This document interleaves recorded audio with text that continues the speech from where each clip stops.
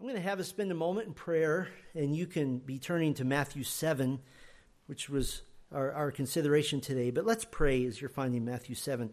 Our Father, we come to you now just thrilled by the truths that we have just sung. How glorious it is to think upon the gospel. And we say over and over again, hallelujah.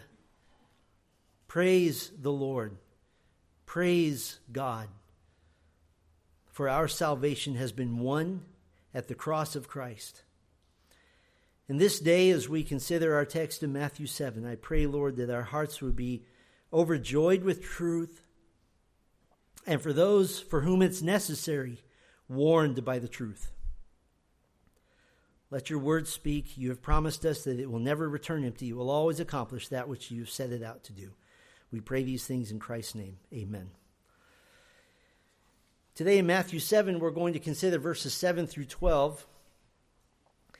And as we saw a couple of weeks ago in Matthew 7, Jesus begins this climactic crescendo to the end of the Sermon on the Mount. And this climactic crescendo is filled with warnings. In verse 13, he says that the way, it's a Greek word that means the road, is broad that leads to destruction. The destruction is the judgment of God. And in one way or another, every segment of chapter 7 gives what I've called warning signs on hell's highway. On the road toward hell, there are warning after warning after warning. Last time we saw the warning sign of self-righteousness in verses 1 through 6, that the person who loves his sin, characterized by Jesus as the log in the eye, is the hypocrite, the dogs and the pigs who are shut off to the gospel unless a mighty work of the Holy Spirit happens. Well, this morning I'd like to examine the warning sign of lovelessness, an unloving heart. Let me read the text to us and then we'll begin to take it apart. Matthew 7, verse 7, ask and it will be given to you. Seek and you will find. Knock and it will be opened to you. For everyone who asks receives, and he who seeks finds, and to him who knocks it will be opened. Or what man is there among you who, when his son asks for a loaf, will give him a stone? Or if he asks for a fish, he will not give him a snake, will he? If you then, being evil, know how to give good gifts to your children, how much more will your Father who is in heaven give what is good to those who ask him? Therefore, in all things, whatever you want people to do for you, so do for them, for this is the law and the prophets. Now we get a small insight here into the loving nature of God the Father. Jesus gives us this insight into his Father in heaven, his loving nature toward those who belong to him. In verse 7, we get the classic 3 times over invitation for genuine worshipers of God to beseech God in prayer, the ask and seek and knock invitations. And we see that those who are following Christ can expect to see answered prayer. There's a stipulation of walking faithfully with the Lord. 1 John 3:22 says, whatever we ask, we receive from him. And here's the stipulation, because we keep his commandments and do the things that are pleasing in his sight.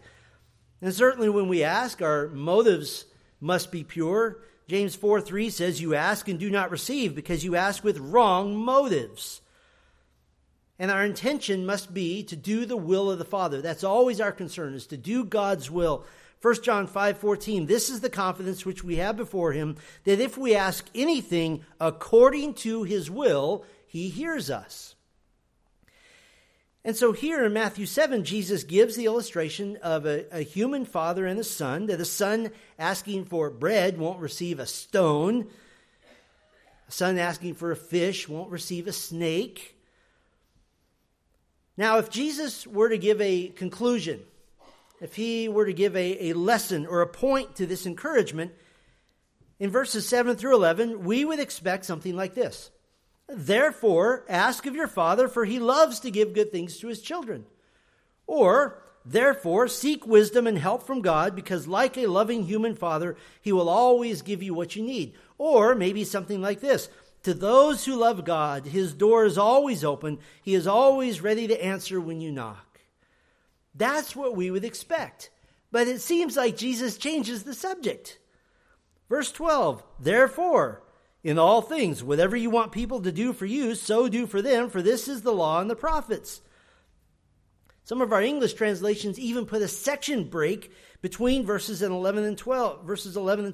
The English Standard Version, New Revised Standard Version, New King James Version, they all set apart verse 12 as not part of verses 7 through 11. But in verse 12, Jesus gives what has been most famously called the golden rule, the do unto others rule of life. It's a brilliant and a lovely heavenly ethic which impacts every situation in your life when it comes to dealing with others. And oddly enough, it seems on the surface that it has nothing to do with the fact that Jesus was just highlighting the generous care of God the Father. So what's happening here? Well, in verse 12, the logical conjunction there, therefore, it tells us that the teaching of verses 7 through 11 is leading to this point, that verse 12 is the theme of verses 7 through 11. And in verse 12, Jesus is speaking of loving one another. So what's the connection? What's the logic? Well, we're going to take our time in working our way to the answer to that question by taking a detour. And I think it's necessary for us to do this. I want to build an understanding of genuine Christian love. And here's the plan. I'd like to give you 4 perspectives that build our understanding of genuine Christian love, because the logic of verse 12 is going to make that apparent. And then we're going to circle all the way back around to Matthew 7.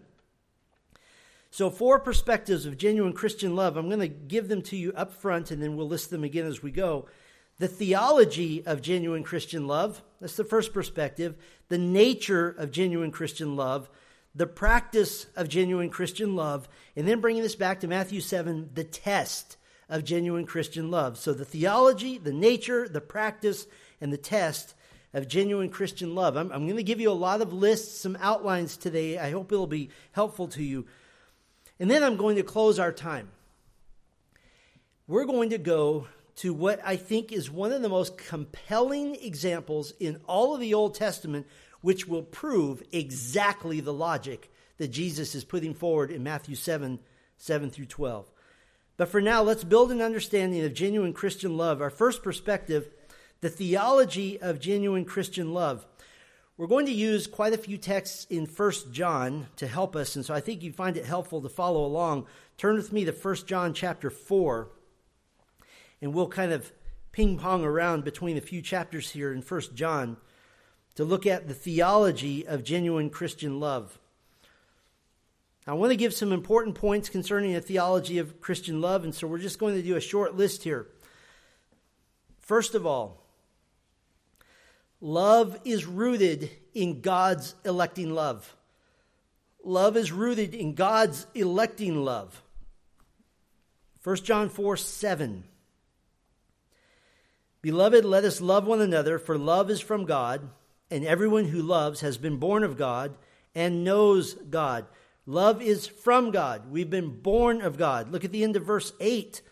Very classic phrase. God is love. Verse 10, and this is love, not that we have loved God, but that he loved us and sent his Son to be the propitiation for our sins. The love of God is shown in his satisfaction of his wrath against us, the propitiation for our sins, that glorious satisfaction at the cross. Again, in verse 16, we see God is love. Verse 19, we love because he first loved us. With all due patience and respect to those who refuse to believe the doctrine of election, that God chooses those who will be saved, the Apostle John here is very clear that God is the initiator of salvation. Why is this important? Why split hairs on this?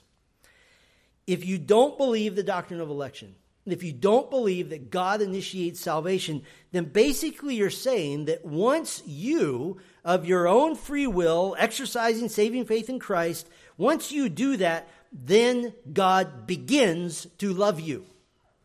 That God loves in response to your action. But John says, he first loved us. Jesus didn't go to the cross so that God could love you. Jesus went to the cross because God loves you. There is a huge difference there. So first of all, in our theology of genuine Christian love, love is rooted in God's electing love. That's where it starts. It's where it must begin. Here's a second important point in the theology of genuine Christian love. Loving one another is involuntary. Loving one another is involuntary. Let me give you a longer version. Loving one another is the involuntary response to God's electing love. God's electing love comes first. Your love for one another is involuntary. It is automatic. Now, all throughout 1 John, he mixes in admonitions to love one another because we don't do so perfectly. We're sinners in sinful bodies. But they're laced with the truth that our love for one another is involuntary. Again, 1 John 4:7. Everyone who loves has been born of God and knows God. First part of verse 8, the one who does not love does not know God. Verse 12, no one has beheld God at any time. If we love one another, God abides in us, and his love is perfected in us. God abides in the one who loves the brothers. Go back one chapter, 1 John chapter 3, verse 10. I love the Apostle John. I relate to him. He's so black and white. He's so clear. Everything is on a razor's edge for him. 1 John 3:10, by this the children of God and the children of the devil are manifested. Everyone who does not do righteousness is not of God, as well as the one who does not love his brother. And similarly, verse 14, we know that we have passed out of death into life because we love the brothers. The one who does not love abides in death. So why is loving one another involuntary? Why is it the involuntary response to God's electing love? Well, that is answered by the third point. Love is caused by the indwelling Holy Spirit. Love is caused by the indwelling Holy Spirit. So love is rooted in God's electing love. Loving one another is involuntary, and love is caused by the indwelling Holy Spirit. Back in chapter 4, we read in verse 12, if we love one another, God abides in us. And we get more specificity in verse 13. By this we know that we abide in him and he in us, because he has given us of his Spirit.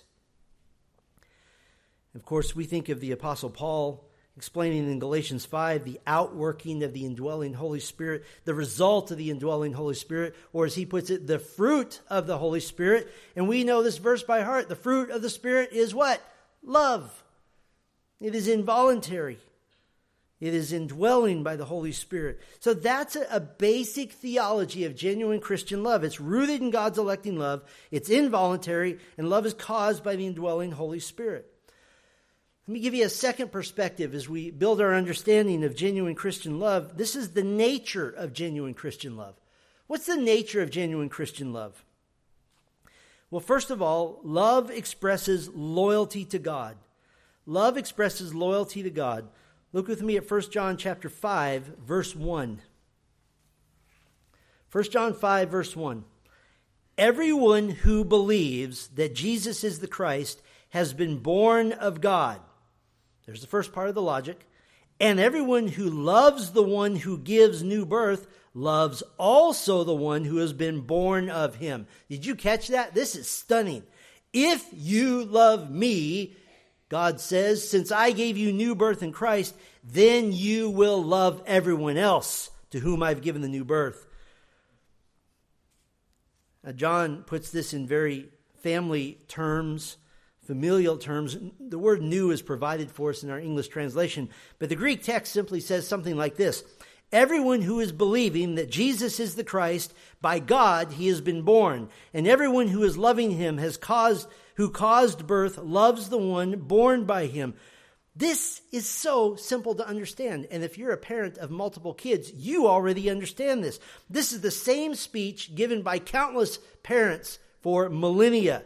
Love your brothers and sisters because you all came from me. Many parents have given that speech, and as a parent, you know it grieves your heart to see siblings set against each other. How many parents have said to their children, if you love me, you will love each other because all of you came from me. So first, love expresses loyalty to God. The second part of the nature of genuine Christian love, love prioritizes the church. Love prioritizes the church. Listen to Paul's admonition to the churches of Galatia. Galatians 6, beginning in verse 9. Let us not lose heart in doing good, for in due time we will reap if we do not grow weary. So then, while we have opportunity, let us do good to all people, and especially, above all, most importantly, and especially to those who are of the household of the faith. That's such an interesting concept that I think has been lost in modern evangelicalism in many ways. If you're in Christ, yes, absolutely, you are the light and the salt to a dying world. You are to demonstrate love for your neighbors. But Paul couldn't be clearer, especially, above all, most importantly, for those of the household of faith. The church is your priority. Your brothers in Christ are your priority. Your sisters in Christ are your priority. After your family, the major focus of your life is the love of your household of faith, the people with whom you will spend eternity. It is out of balance. It's lopsided. It's a false righteousness to say, well, my focus is upon the lost people around me. That's my priority. I'm an evangelist. And honestly, as a pastor, I've been pastoring long enough now to see the variety of Christian who is very highly concerned for the lost, engages in evangelism at every opportunity. That is tremendous. That is wonderful. But at times that person can tend to be aloof from the church, perhaps distant and not terribly involved in the life of the church. We have had people come to our church, and as a stipulation for joining the church, they will say, will you support my ministry, my little thing? And we always say, no, you're here to join us. We're not joining you. You want the lost to know that you follow Christ? Then follow Jesus' plan for evangelism. Here's his plan. John 13:35. By this all will know that you are my disciples if you have love for one another. The greatest act of evangelism you can do is to love the body of Christ, because the world will see that. Love expresses loyalty to God. Love prioritizes the church. Is a third part of the nature of genuine Christian love. Love is comprised of actions. Love is comprised of actions. We're still in 1 John. Look at 1 John 3:18. 1 John 3:18. Little children, let us not love with word or with tongue, but in deed and truth. This isn't a prohibition against loving with words. Words are a tremendous way to demonstrate love, and for some, words may be the most powerful tool they have. A tremendous tool for you to demonstrate love. We understand that. We don't deny that. But John's pointing out that love is more than talk. Love is comprised of actions, deeds, literally in Greek, works, things you do. And these deeds are done with a pure heart. They're done in truth, not a show that looks like love. Not doing something to hopefully get some accolades back. Not doing that thing that you're mad because you didn't get the thank you note back in 24 hours, or the little rules you set for your service didn't get completed. But these are actions done with a genuine internal heart of regard for one another. John uses the verb here, love, the classic Greek verb, agapao. It's one of the most extensively written about word groups in Greek word studies. One major resource defines this word as to show warm regard for and interest in another, esteem, affection. Another says it is to love based on the other's regarded value. It's not a show, it's real. In other words, love is comprised of actions because you so highly treasure and value the children of God. See also 1 John 5:1 that if you love me, you will love all those that I saved. You should highly value the children of God. They've been purchased by the same Savior that you have been. So the nature of genuine Christian love is that it expresses loyalty to God. It prioritizes the church, and it's comprised of actions, things you do. Let me give you a third perspective concerning genuine Christian love, and that is the practice of genuine Christian love. The practice of genuine Christian love. First of all, love serves one another. Love serves one another. It's so important to be clear that the church, as the proclaimer of Christ on earth, the church has a duty to Christ to expose the world to the gospel. And this is to be an effort of the entire church. But this is bound up and tied together with serving each other. You can't separate one from the other. You can't say, well, our church is a serving church and this church over here is an evangelistic church. No, they go together. For example, the spiritual gifts Paul lists in Romans 12, they have a dual purpose. They serve one another and they serve the gospel purpose of the church. He gives this list. There are those who serve. That is doing the smallest, most insignificant task. They're a help to others. They're also assisting the proclamation of the gospel. There are those who teach. This serves the brothers and sisters by giving the good food of the Word of God, and it equips them to live Christian lives to the glory of God, which spreads the gospel. There are those who exhort. This serves the brothers and sisters by accelerating our godliness in their lives, which in turn makes the whole church more effective for the gospel. You want to show me a church that's ineffective for the gospel? I'll show you a church that doesn't care about personal sanctification. Paul lists those who give. This helps the brothers and sisters by providing the preaching and shepherding for the whole body in the support of the full-time shepherds. And the giving of the church is just like the rest of the world. You get what you pay for. And it funds the spread of the gospel beyond the walls of the church. I am so blessed to be part of Grace Bible Church. We are one of the most generous churches to our missionaries I've ever seen in my lifetime. Paul lists those who lead. This gives the body opportunities to serve. Listen, it is the responsibility, it is the duty of leaders in the church to provide service opportunities. It also creates a robust ministry with numerous facets. That spreads the gospel. And then Paul lists finally those who show mercy. This serves the brothers and sisters in your most vulnerable times, and it demonstrates to the world that love is from God.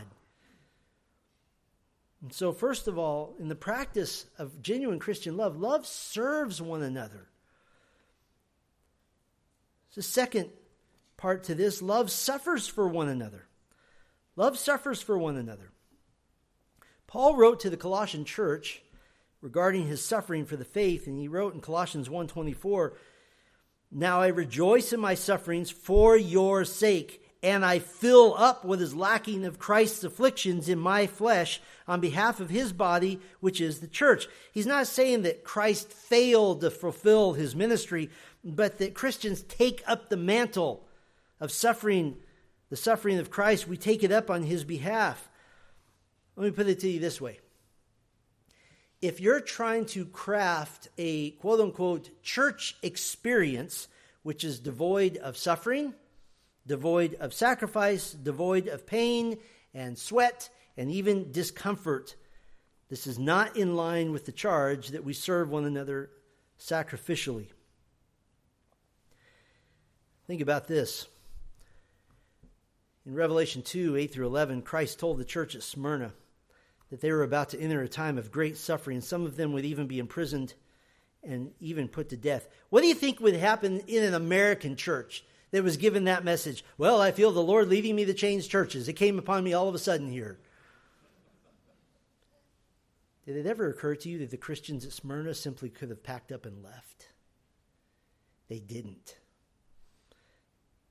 It's utterly selfish to think about the church in terms of crafting a comfortable experience for myself. Love serves one another. Love suffers for one another. Here's a third part to the practice of genuine Christian love. Love defers to one another. Love defers to one another. You want to start an avalanche of delightful blessing in the local church. Be the one who genuinely obeys in all respects. Philippians 2 and 3, fulfill my joy that you think the same way by maintaining the same love, being united in spirit, thinking on one purpose, doing nothing from selfish ambition or vain glory, but with humility of mind regarding one another as more important than yourselves. Listen, if you get this, if you really get it, you will live a Christian life characterized by love, and you are contagious. That selflessness is contagious to those around you. You'll be an example of humility. You'll be radically impacting, or if I could put it this way, you'll be silently confronting all the selfish people around you when they see your example. They'll go home with their tail between their legs, thoroughly chastised and eager to follow your lead. By the way, for a leader in the church, the inability to defer is a disqualifying factor because it makes you like Diotrephes of 3 John, who loves to be first. Those who love to be first shouldn't be first. And how simple it truly is. Love serves one another. Love suffers for one another. Love defers to one another. So I've given you 3 perspectives so far of genuine Christian love, the theology, the nature, and the practice of genuine Christian love. I want to circle back now. Our 4th perspective, the test of genuine Christian love. The test of genuine Christian love. Now we can go back to Matthew 7, and let's piece together the logic, the argument, the rationale behind the fact that Jesus seems to completely change subjects from verses 11 to verse 12.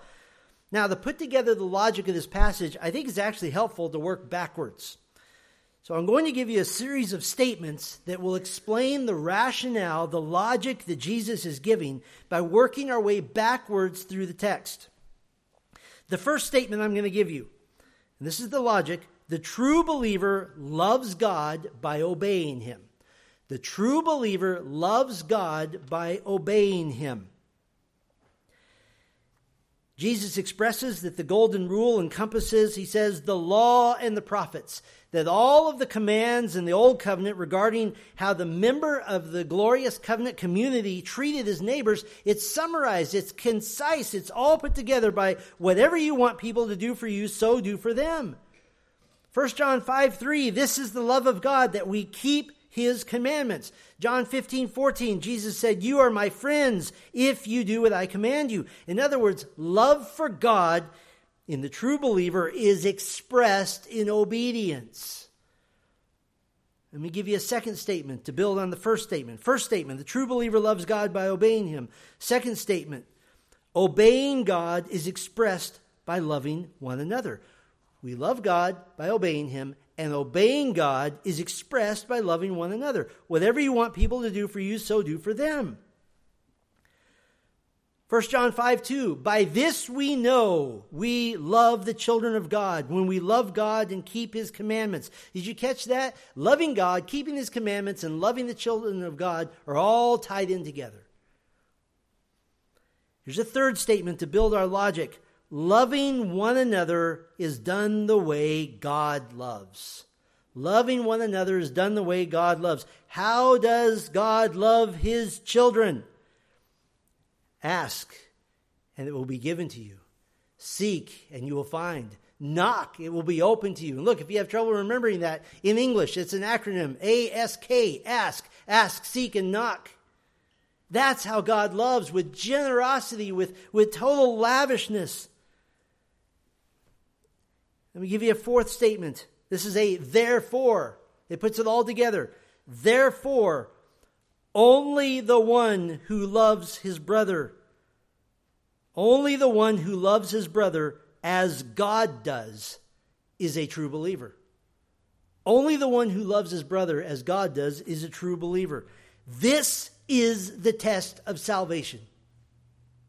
For the genuine believer in Christ, loving one another is second nature. It's instinctive. It's natural. It's part of who you are. It's the fruit of the Spirit. This is my entire point today.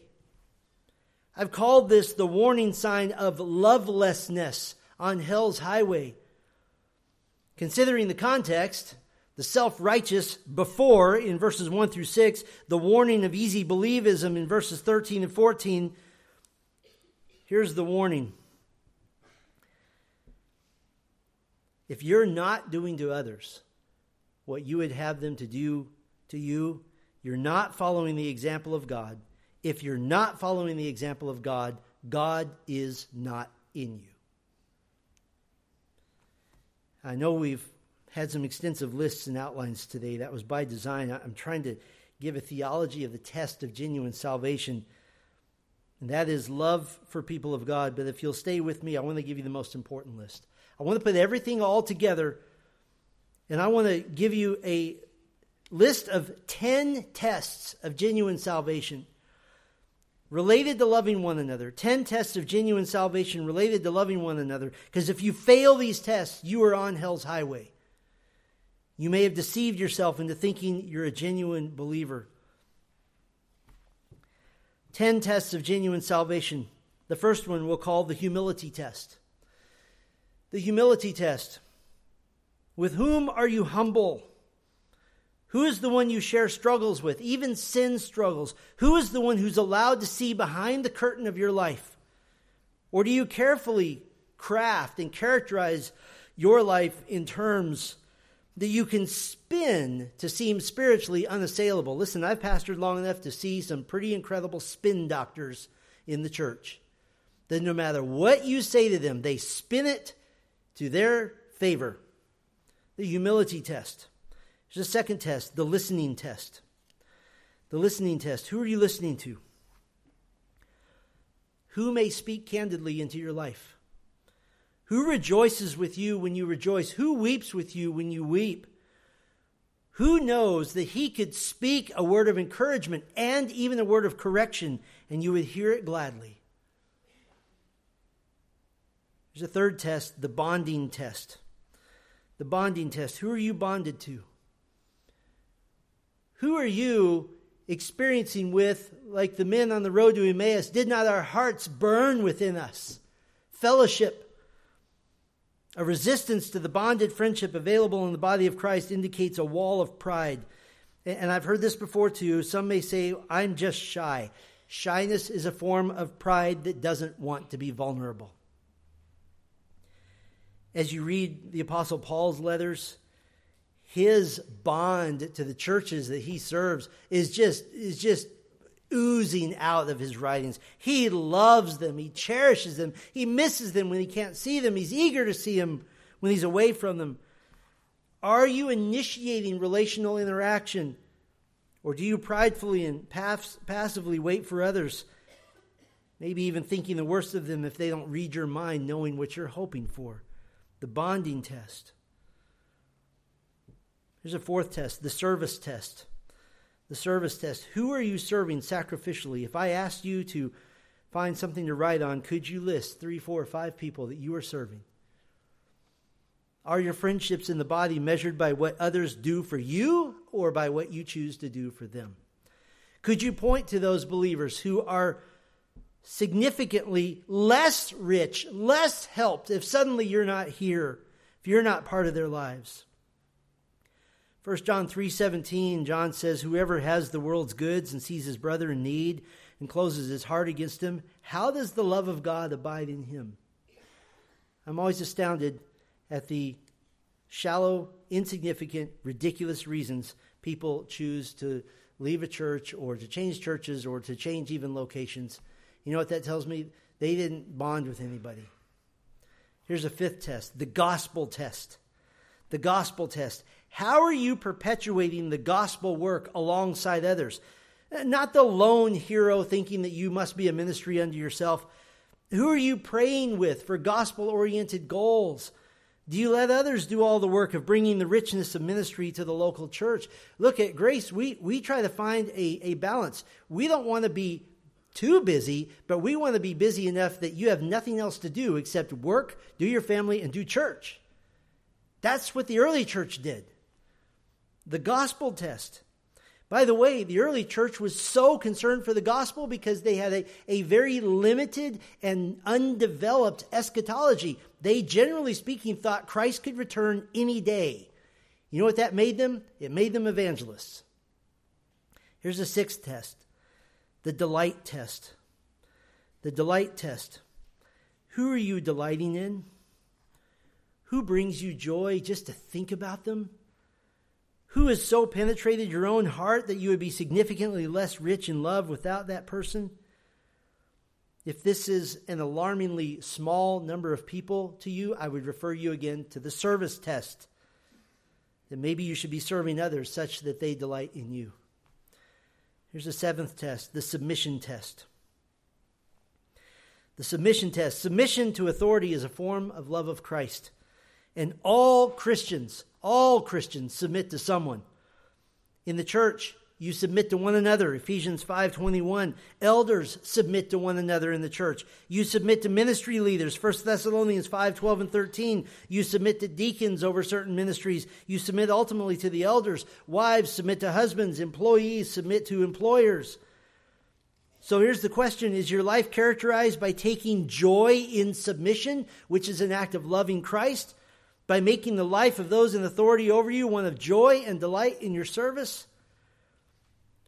Or are you a grumbler, either in secret or openly, never satisfied, covertly and secretly cherishing resentment and unfounded mistrust? Here's an eighth test I'll call the forgiveness test. The forgiveness test. Ephesians 4:32 commands that we forgive each other just as God in Christ has graciously forgiven us. This speaks generally of the internal attitude of not harboring bitterness. You never have the right to do so. You never have the right to think that someone is less worthy of the love of God than you are. Luke 17 speaks of the external act of responding to repentance and restoring relationships. But if you ultimately believe that certain people have no right to your forgiveness in terms of harboring bitterness, that's a sign you believe you're above them. A refusal to stop harboring embittered thoughts against another before God may indicate an inability to forgive. And to be very, very clear, unbelievers cannot forgive because they have no basis to do so. Only the forgiven can extend forgiveness. On the flip side, number 9, the repentance test.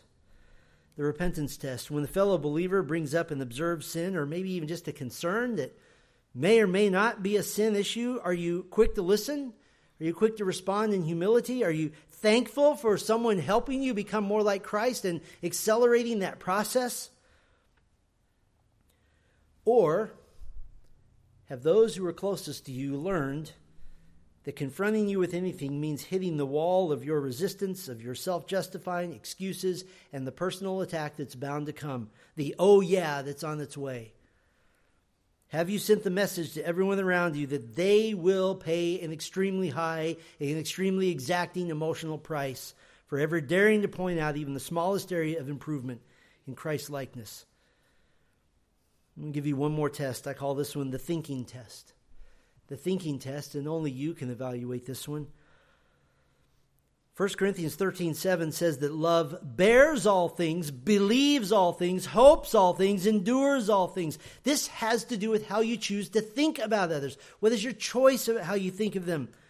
Is your thinking about others, if suddenly broadcast aloud, would that be something you would be fine with broadcasting? If we had in one of your seats a device that could suddenly broadcast your thoughts aloud and James could live stream it right now, would you be okay with that? Or is your thought life in reality characterized by a litany of criticism, finding fault in everyone around you, seeing nitpicky annoyances all around you? Let me give you a challenge. Go one day and don't think one negative thing about anyone. Just try it. And by the way, with this test, these 10 tests, just to take away one potential excuse, if your answer to many or most of these tests concerning those you're humble with, vulnerable with, and so forth, if your answer is only your spouse, I hate to tell you this, but even the world does that. Even unbelievers confide at the deepest level in their spouses. Marriage and the family do not replace the church, the body of Christ. They're part and parcel of one another. They're not in competition. They're in lockstep together. or if you carefully craft your life such that you give the appearance of closeness to some people, but it's always carefully shaped to be people not in your local church, but somewhere else. I think often that's a dead giveaway of someone protecting themselves while giving the impression of great and tremendous relationships. I've been pastoring long enough now to make some long-range observations over time, and many pastors with whom I'm close have pointed out the same phenomenon. We've all seen it, and that is the church member that we call just passing through. The one who stays for 2, 3, maybe at the outside 4 years before finding some inane excuse, some secondary or tertiary dissatisfaction to necessitate moving on to a new local church, and this has been the pattern of life. What is that about? I believe in many cases that relationships started to get too close, or that others were noticing an aloofness and beginning to press you into becoming more involved in a small group, becoming more involved in serving, and so it becomes time to move on because too many people are pressing. And generally, blame is cast at others, at leaders, at other members. And then that person is relieved at being able to be invisible once again in a new local church. Here is the whole point.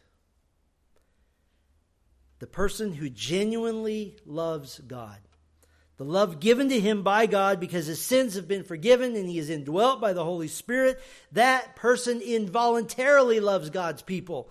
It's instinctive, it's intuitive, it's innate, it's natural. And if you honestly in your heart, if you know that you're keeping others at arm's length, that's not a personality problem. The Bible doesn't recognize the concept of personality. It's not a problem with everyone else. It is potentially a spiritual problem of the highest magnitude. A lovelessness for the body of Christ, meaning you are not part of the body of Christ. I am obsessed as your shepherd with seeing every one of you in heaven. I am obsessed with helping organize the Grand Grace Bible Church reunion at the Gate of Benjamin or Judah or something. I don't want to look around and go, hey, where's so-and-so? One of the reasons God created preaching instead of round table discussion groups is that preaching enables you to silently examine your own heart. And if this message has angered you or insulted you, I would simply say what Paul told the Corinthians who had glibly forgotten his work in their lives. Test yourselves to see if you were in the faith. Examine yourselves. Or do you not recognize about yourselves that Jesus Christ is in you, unless indeed you fail the test? You might justify yourself internally. You might say, I love God. I just don't love his people. There's no category for that in Scripture. You're either in massive disobedience or you're not in Christ. Remember the test of salvation. 1 John 5:1. Everyone who believes that Jesus is the Christ has been born of God, and everyone who loves the one who gives new birth loves also the one who has been born of him.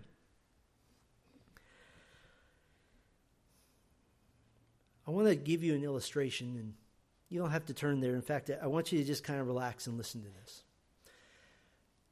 One of the most poignant living illustrations that the person who loves God loves God's people.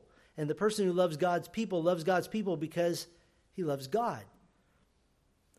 One of the sweetest examples we have in Scripture of that connection between love for God and love for God's people, those with a genuine faith involuntarily loving God's people, is found in the story of Ruth, the young, destitute Moabite widow. And I want to build to a point here. I want to remind you of the story. Her husband, a young Jewish man, has died young, leaving only her sister-in-law, Orpah, and her mother-in-law, Naomi. Naomi, now a widow herself, intends to return to her original home in Bethlehem. She encourages her daughters-in-law, Ruth and Orpah, go back to your families.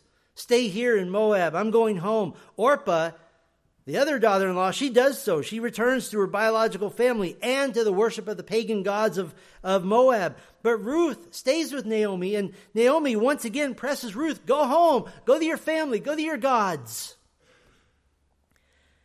But Ruth 1:14 says that Ruth clung to her. And then Ruth gives this timeless statement not only of her love for Naomi, but her love for God. In Ruth 1:16, but Ruth said, do not urge me to leave you or to return from following you. For where you go, I will go, and where you lodge, I will lodge. Your people shall be my people, and your God, my God. Now, it might be tempting to think that becoming a genuine worshiper of Yahweh was simply part of the package of staying with Naomi. That Ruth and Naomi were really close. You know, we get along well. As a mother-in-law and daughter-in-law, we get along. That's 1 in a million. So we're going to stick with it here. And I guess I have to be a Yahweh worshiper also. That she would at least take on the appearance of being a genuine worshiper. I may as well convert since I'm going to live in the land of the Jews anyway. But I want you to consider this. Naomi encouraged Ruth to return to her own people, her own family.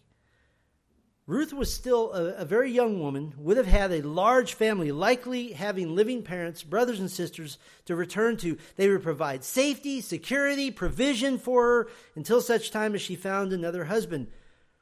She would not have been at all in the situation of an older, childless widow with no family to help her. So why would she abandon all that security, safety, provision, just to follow her destitute mother-in-law to a city that Ruth had never been to Bethlehem?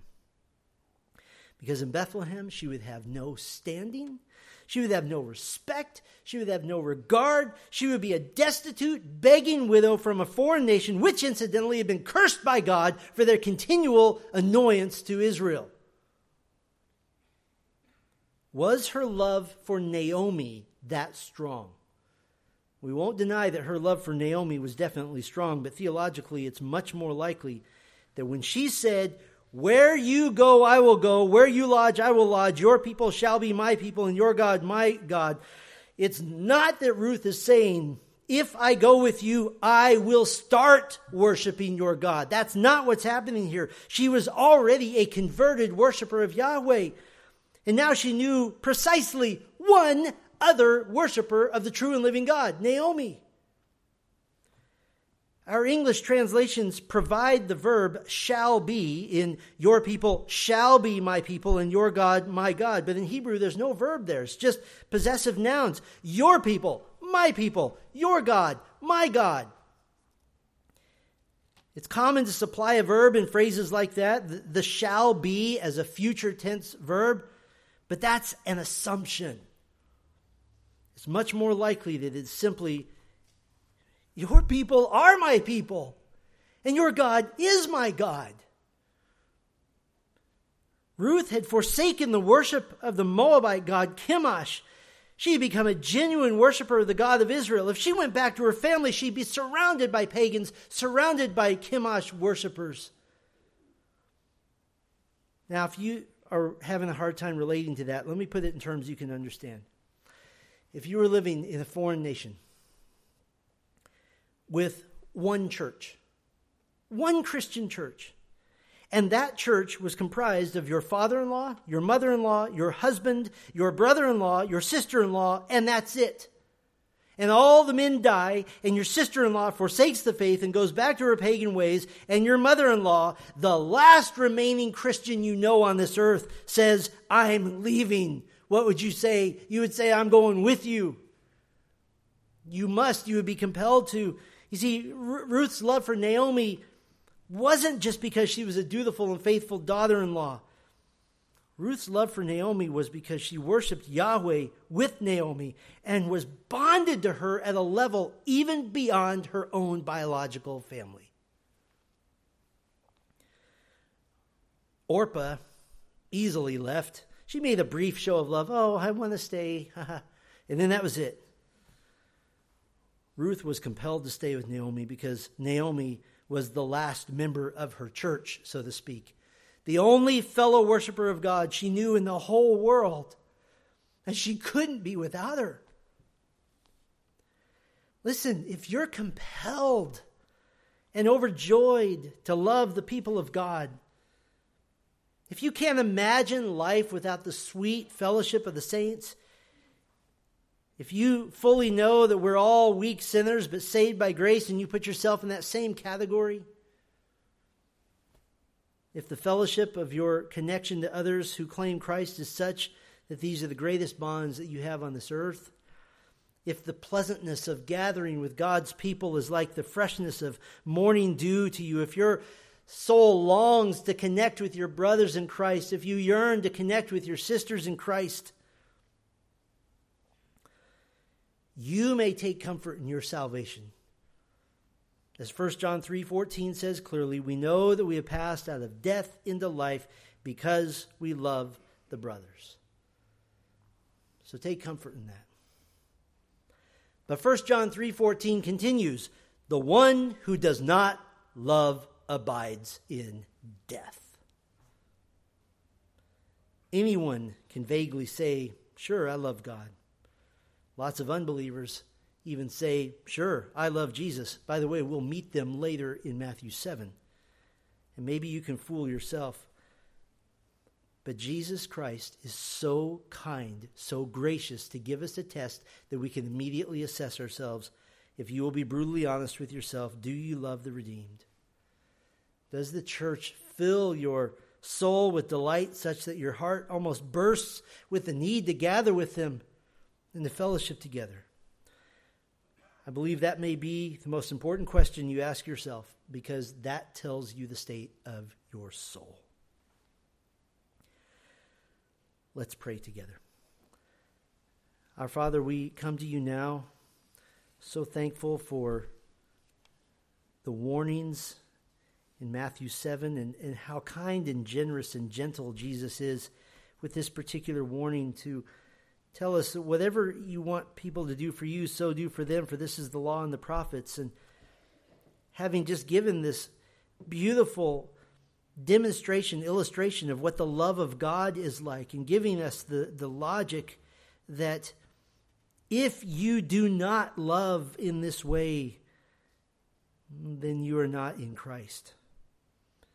We thank you for the book of 1 John, which 24 times or more explains to us that because you loved us first, only then can we love. The one who does not love his brother is not in God. Lord, I pray for our little local church here. I pray that every single person would be in Christ, and we would think particularly of the younger ones, Lord. Bring them to faith very soon. Let there not be one missing. I pray for every person hearing this, whether here in this room or live streaming or listening later. If there is a nagging doubt that I really don't love God's people, oh Lord, I pray that that would be the impetus, that would be the moment that the Spirit of God regenerates and brings faith and brings repentance. And I pray for our local church, Lord, that we would be characterized by love. I pray that even those who walk in our doors for the first time would leave and go home amazed. Those people love each other, and they loved me. May we demonstrate that we belong to Christ by how we love one another. We're kind of near the beginning of our calendar year, Lord, and I pray for each one of us that we would resolve to be those who love the body of Christ at a higher level, with more commitment, more delight, more determination than ever before. And Lord, all of this is made possible by the work of Christ on the cross. And as we come now to approach the most solemn, the most important, the most serious, the most significant portion of Christian worship, the table of the Lord's Supper, our communion time. Oh Lord, I pray that our hearts would be filled with thankfulness for the great salvation that you have given to us. We thank you and praise you in Christ's name. Amen.